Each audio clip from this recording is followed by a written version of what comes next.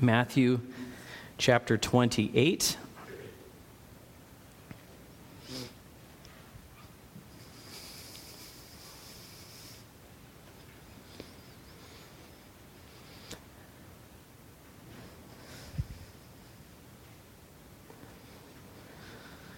Lord, as we look into this portion and as we look into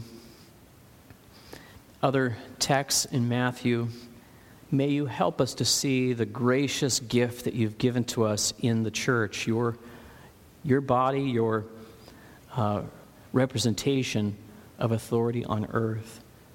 And I pray, Father, that we would be encouraged by what we see, that there is an active movement of your purpose in this world. We're not in limbo just waiting for you to return, and we do want you to return. But there's so much that you're wanting us to accomplish in this lifetime for your sake and your glory. So I pray, Father, that we would see the beauties that are inherent in these words and instructions. And we ask this in your name. Amen. So, as we get ready to read Matthew 28, verses 18 through 20, I want to ask you a couple of questions before we read it. What do you think of when you think of the word authority? Maybe if you have a military background, what comes to mind is the chain of command and ranks of authority and responsibility. Maybe if you're a parent, you're probably thinking about your role to your children. You have to instruct them in the way that they ought to go, and so you have authority given to you for that purpose. If you're a teenager and you hear the word authority, you might be thinking of, I can't wait to the day I have my own freedom, my own authority. And maybe if you're a spouse, maybe depending on your experience with authority, it might be a fearful kind of word because of some of the authority that you've seen in the past. If you're an observer of politics, you might wonder which branch of government has the ultimate authority.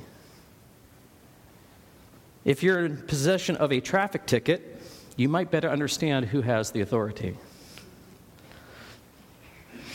Now, if I were to ask you here this morning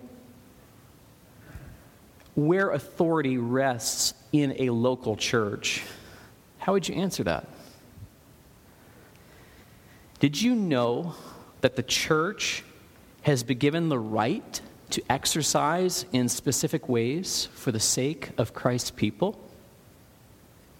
In fact, the church is delegated by God to bring about a people who were created for good works. It's very common for organizations to have what's called missional drift. They start out with one set of purposes, and then all these little good ideas come along, and then all of a sudden we're off the moorings of where we were supposed to be going. And so this morning, as we think about authority and what's been placed into the church by Christ, we're going to be looking at three passages which speak of levels of authority and how God has given the local church these practical tools to bring about a people for good works. That's what we're doing here this morning. And so you're all there in Matthew already, and we're going to see how authority ultimately comes from the Lord Jesus Christ himself. So let's read verse 16, actually, of chapter 28. Now the 11 disciples went to Galilee to the mountain to which Jesus had directed them. And when they saw him, they worshipped him, but some doubted. And Jesus came and said to them, all authority in heaven and earth has been given to me.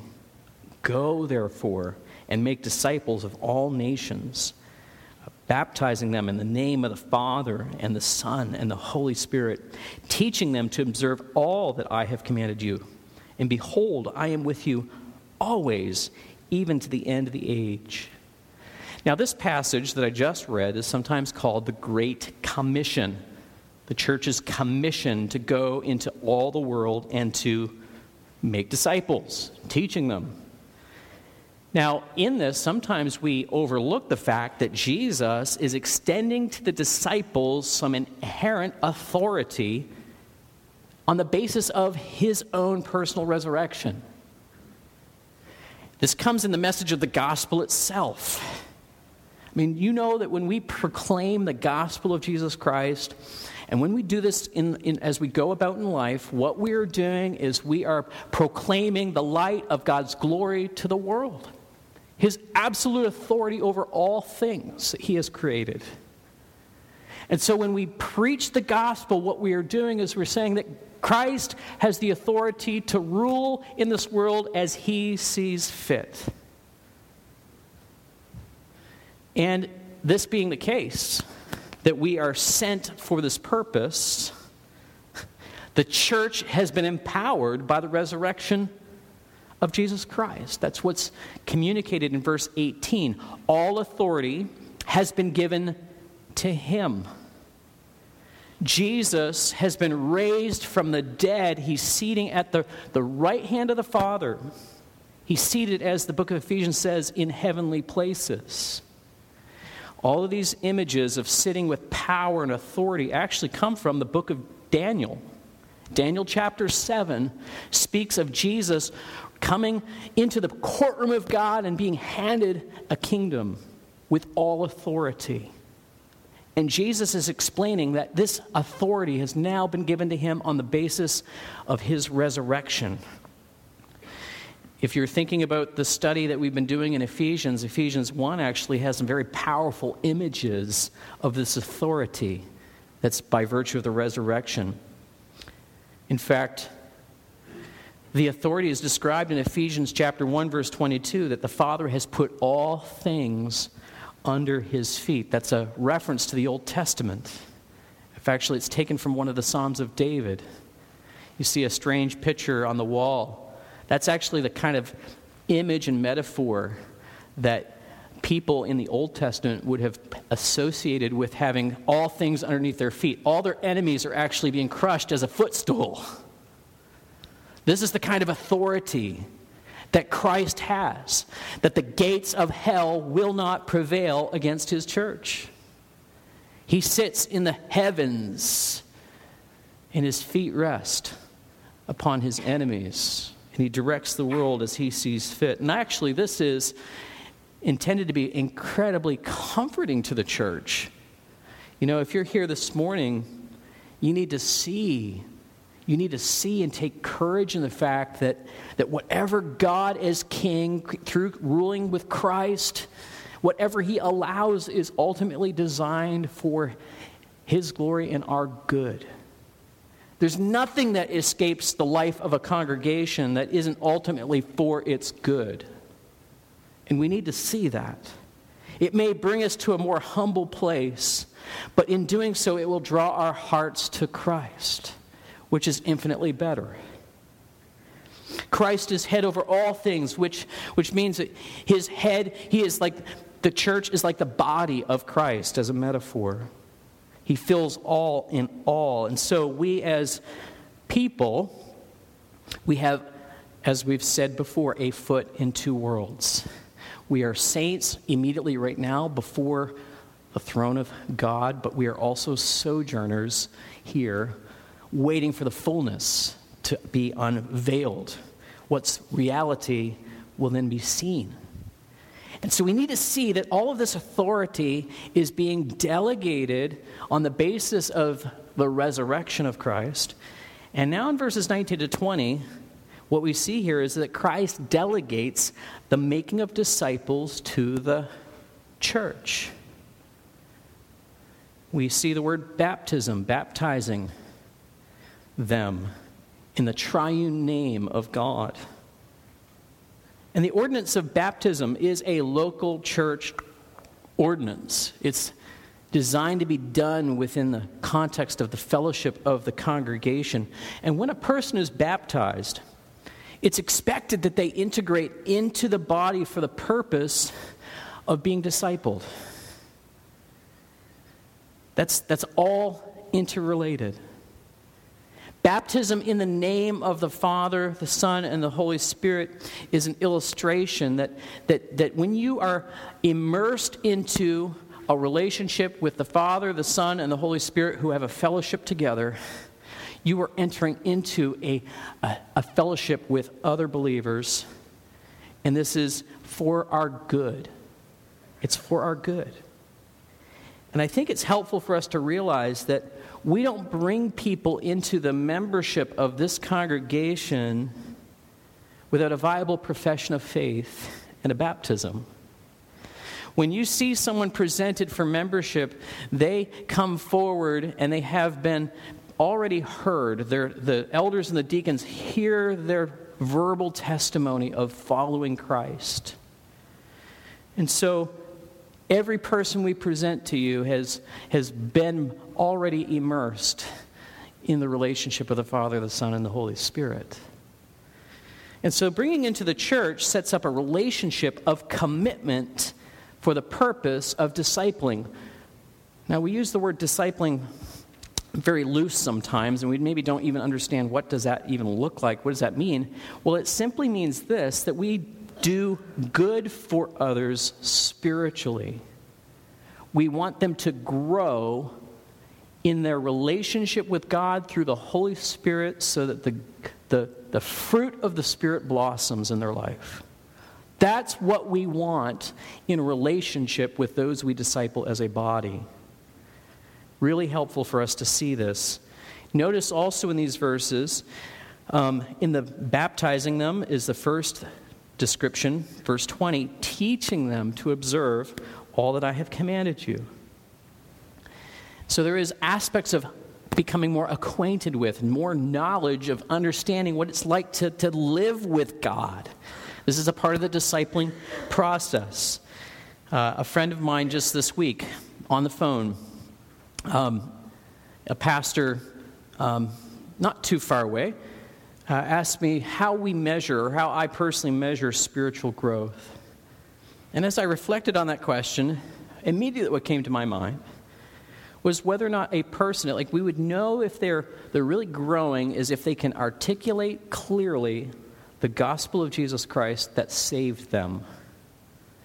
I would also see that they're growing in their knowledge of the Word, hunger for the Word, and then thirdly, and as important, there's time-tested demonstration of the fruit of the Spirit. Those three benchmarks, if you will, are the really foundational in this text. Teaching you whatever I have commanded you. What did Jesus tell the disciples in the upper room? I give you a new commandment, that you would love one another. That is the Holy Spirit. That is the fruit of the Spirit on display. And so I see in these verses all of those 3 points inherent. And we don't want people to be taken by every wind of doctrine. We want people to be mature. We want people to be filled with grace and love. We want people to appreciate the message and the meaning of the Word of God, but we also want them to live out the fruit of the Spirit. So how does this play itself out? With the authority that God has given to the church for this purpose of growing and making disciples. There are 2 other texts that we're going to turn to in a moment to show us that Christ has actually laid some of these principles out for us. But before we turn there, by way of transition, I want us to think about something that one theologian, Wayne Grudem, has said regarding the authority of the church. He described it this way. He said, the power of the church is its God-given authority to proclaim the gospel and exercise church discipline. Now that on the surface may seem strange. Really? Are these the things that the church has authority to do? I might agree with point number 1, but point number 2? How does that really help create and do spiritual good for people? And so this morning we're going to look at Matthew 16 and 18 and see where Jesus instructs the disciples on this delegated authority. And these 2 texts are related to one another. Let's go to chapter 16 to start. Matthew chapter 16.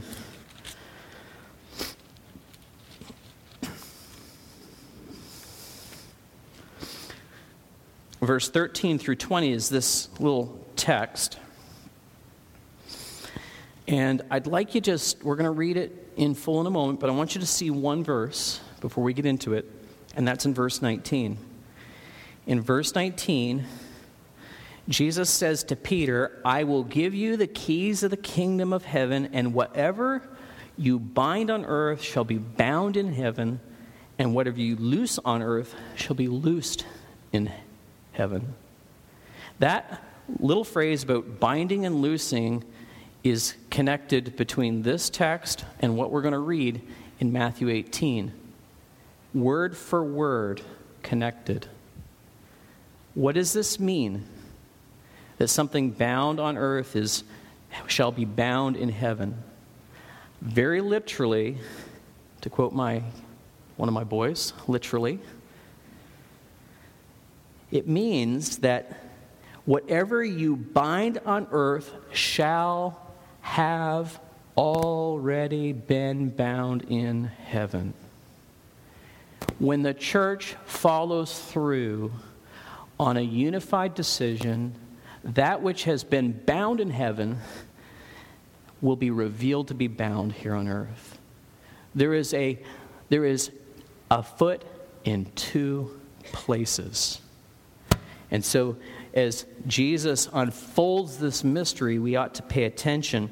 In fact, again, this fits the whole theme of what we're seeing in the book of Ephesians, that we have a foot in two different places. And so here, authority is being on display to admit, actually, people into the church. In Matthew 16, verses 13 to 20, Jesus is teaching that there is inherent authority to bring people into the church. Verse 20. Let's read this verse. Actually, let me go ahead and read the whole thing first, and then so you can see. Verse 13, it says, Now when Jesus came into the district of Caesarea Philippi, he asked his disciples, Who do people say that the Son of Man is? And they said, Some say John the Baptist, others say Elijah, and others Jeremiah or one of the prophets. And he said to them, But what do you say that I am? And Simon Peter replied, You are the Christ, the Son of the living God. Actually, this was in the song that we sang this morning, wasn't it? Show us Christ. And Jesus answered him, Blessed are you, Simon Bar-Jonah, for flesh and blood has not revealed this to you, but my Father who is in heaven. And I tell you, you are Peter, and on this rock I will build my church, and the gates of hell shall not prevail against it. I will give you the keys of the kingdom of heaven, and whatever you bind on earth shall be bound in heaven, and whatever you loose on earth shall be loosed in heaven. Then he strictly charged the disciples to tell no one that he was the Christ. Why would he tell them not to let it out of the cat out of the bag? Why would he do that? Because in time, Peter will have the privilege of letting the cat out of the bag. Now is not the time. One day, in a future point, when Pentecost occurs, Peter is going to have the privilege to stand and open up the gates of the church to the world. He's going to open up with the gospel of Jesus Christ, and the door is opening, and the light is shining, and people will begin to respond and enter into the kingdom of God. So it says here in these verses, Peter is the rock upon which this church is built. But what is under Peter? What is under Peter if Peter is a rock? It's the bedrock of Christ. The confession that he made. Jesus is the one who builds his church through the preaching of Peter. Peter had the privilege of first declaration of the resurrection of Christ in this way. And all the disciples have that opportunity. And by extension, I believe it's fair to say that we, as Christians and followers of Jesus Christ, do this when we open our mouths and we share the gospel, the open door, and the light goes out into the world. We have a sacred trust as gospel bearers In our scripture reading this morning, which Chris read, Paul said that the church is the pillar and the buttress of the truth. It means we have the sacred trust to guard and care for the gospel and not water it down, not distort it, because it is a potent, life-changing force. It is a message of intense glory. And we need to be so assured of its power that we take care of it and we proclaim it. And so the authority to admit people into the church is inherent in the gospel presentation. But then in Matthew 16, verse 19, he describes this as authority. You see in verse 19, he says that there are keys to the kingdom of heaven. Do you see that? Keys. And this is given. This phrase, keys of the kingdom, is a very significant phrase. It actually only occurs here in the scriptures. But the metaphor of keys is a very common use in the scriptures. In the ancient world, cities were not open borders, if you will. There was a wall that surrounded the city. And there was a gatekeeper.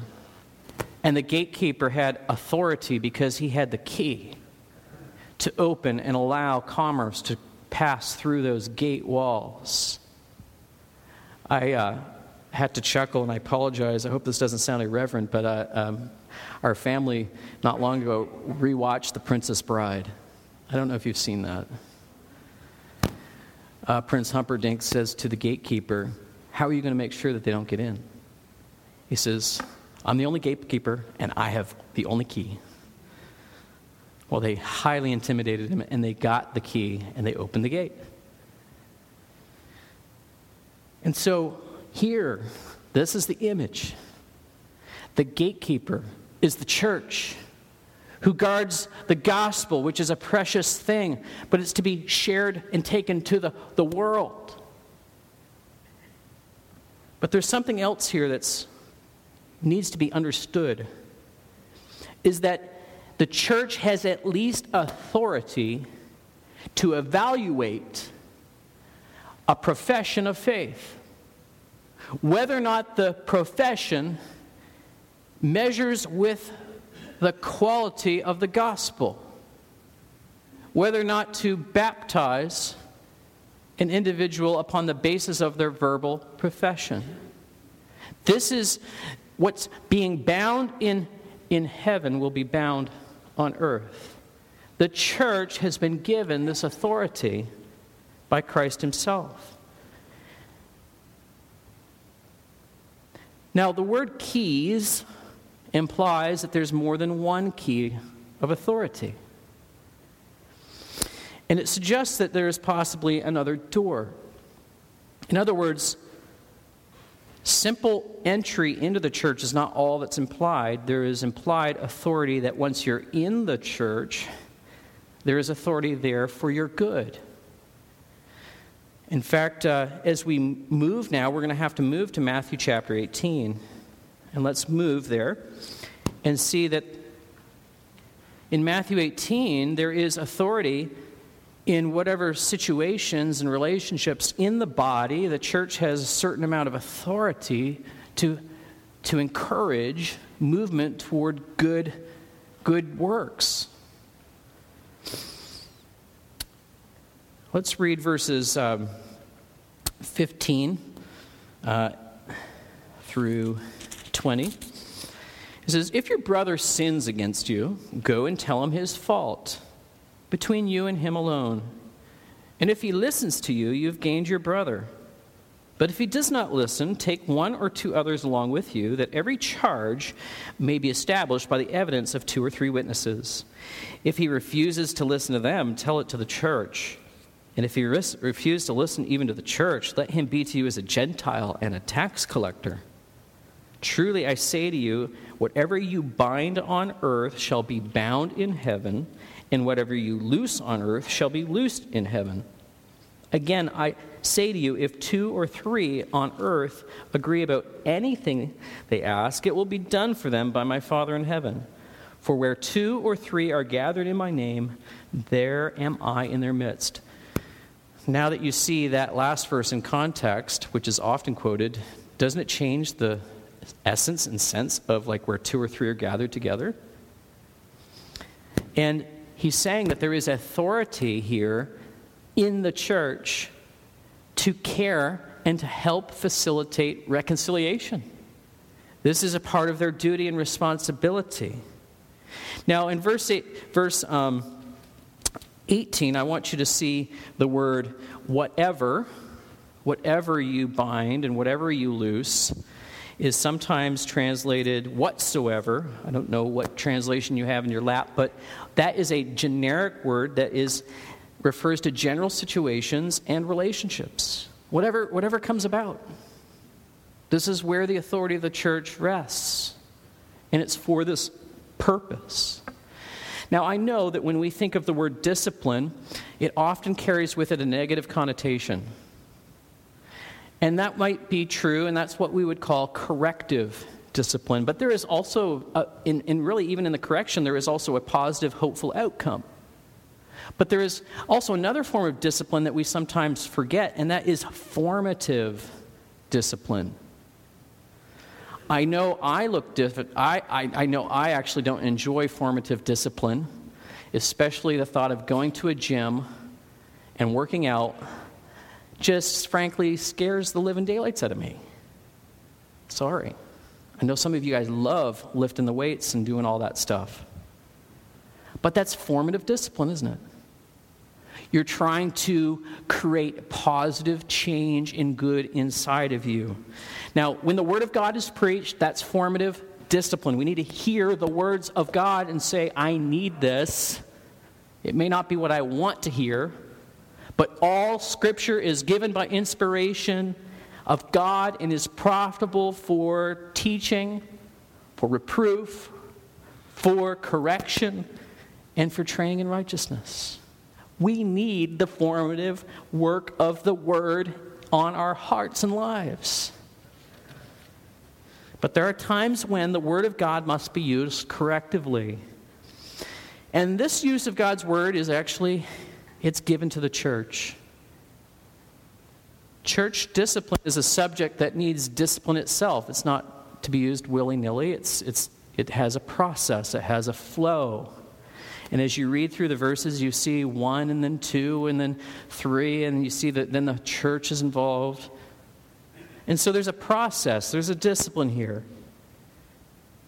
And so it's important for us to realize that there are times when, in the formative effort to teach the Word and cause the heart to change, that there will be some hearts that will stiffen up, get hard, and refuse to change.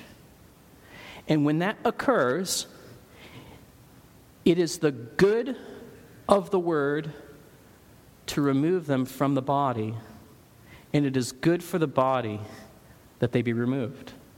The potential is that they might return and might respond at that point. Now, it's important for us to realize that there are goals in this process. The goal of discipline is restoration and reconciliation of a believer who is on their way. They're going astray. But we do need to acknowledge that there are some hearts that won't change, and then, in fact, they become stone.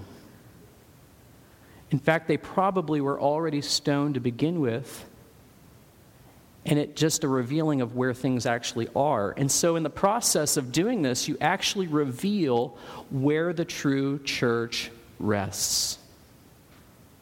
That's a part of the authority. It's part of the good that God wants to have done through the church.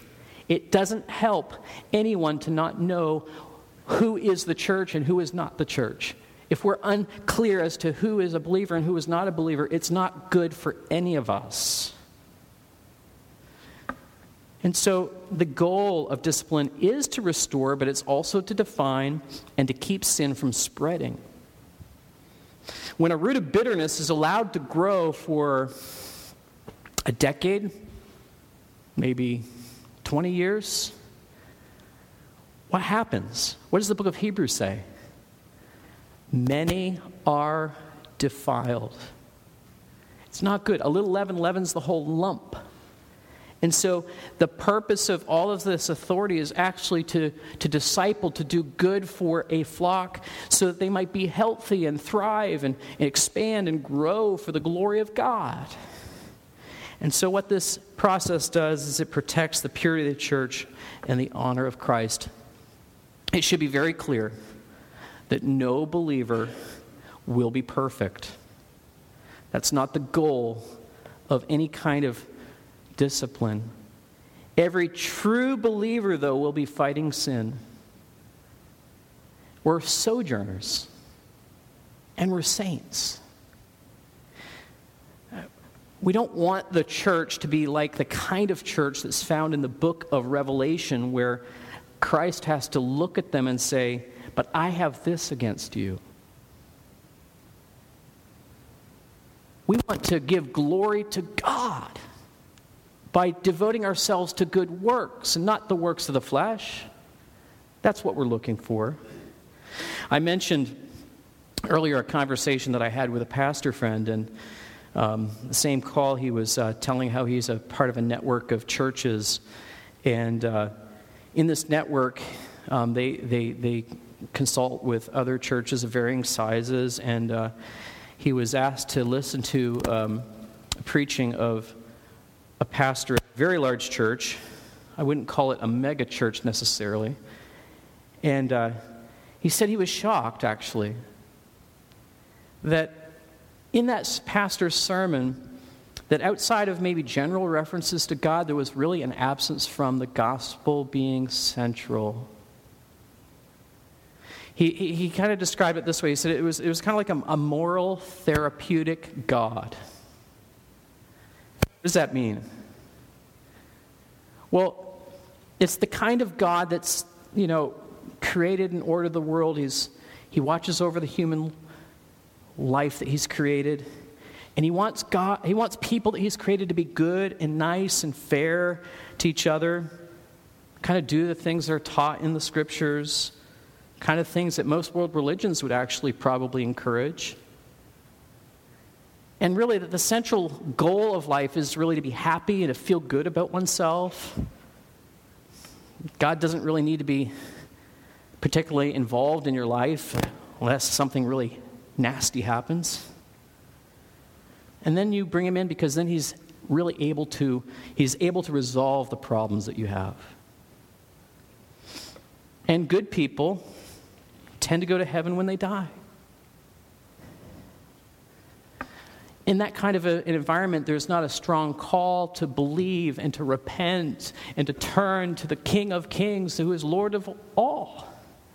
We are sinners who are underneath the criminal condemnation. And we need a substitute to die on our behalf because it is that bad. We need to repent and believe the gospel. Frankly, it's easy to gather a crowd in that setting, but that church is not a pillar of the truth. It's a big, wide open door. They've lost their authority. They're not practicing any sense of discipline in the church because, heaven forbid, people would go out the back door. They've left open the front door. Who cares about the back door in that case? Again, I know of a number of very large churches that don't do this. It's not just because of size. There are churches that I do know of that are of substantial side who care deeply about the gospel. It's not a small church versus a big church thing. It's a gospel thing. It's a gospel thing. And Christ gave 2 keys to the church, keys of the kingdom. There is a front door of the gospel, and there's a process of shepherding the sheep that are in the fold. And sometimes the back door may need to be let open. It's not something that is desired. It's not something that we take delight in. But sometimes it's necessary so that we might have a healthy church. And a healthy church is going to be the kind of church that will reach a community for the Lord Jesus Christ. And we, in effort to show good works to our community, we show the love of Christ. We show the gentleness of Christ, the long-suffering of Christ. And true churches will be committed to both of those keys. And I pray that our church will be committed to those keys as we go forward in years ahead. I'm going to close with a word of prayer.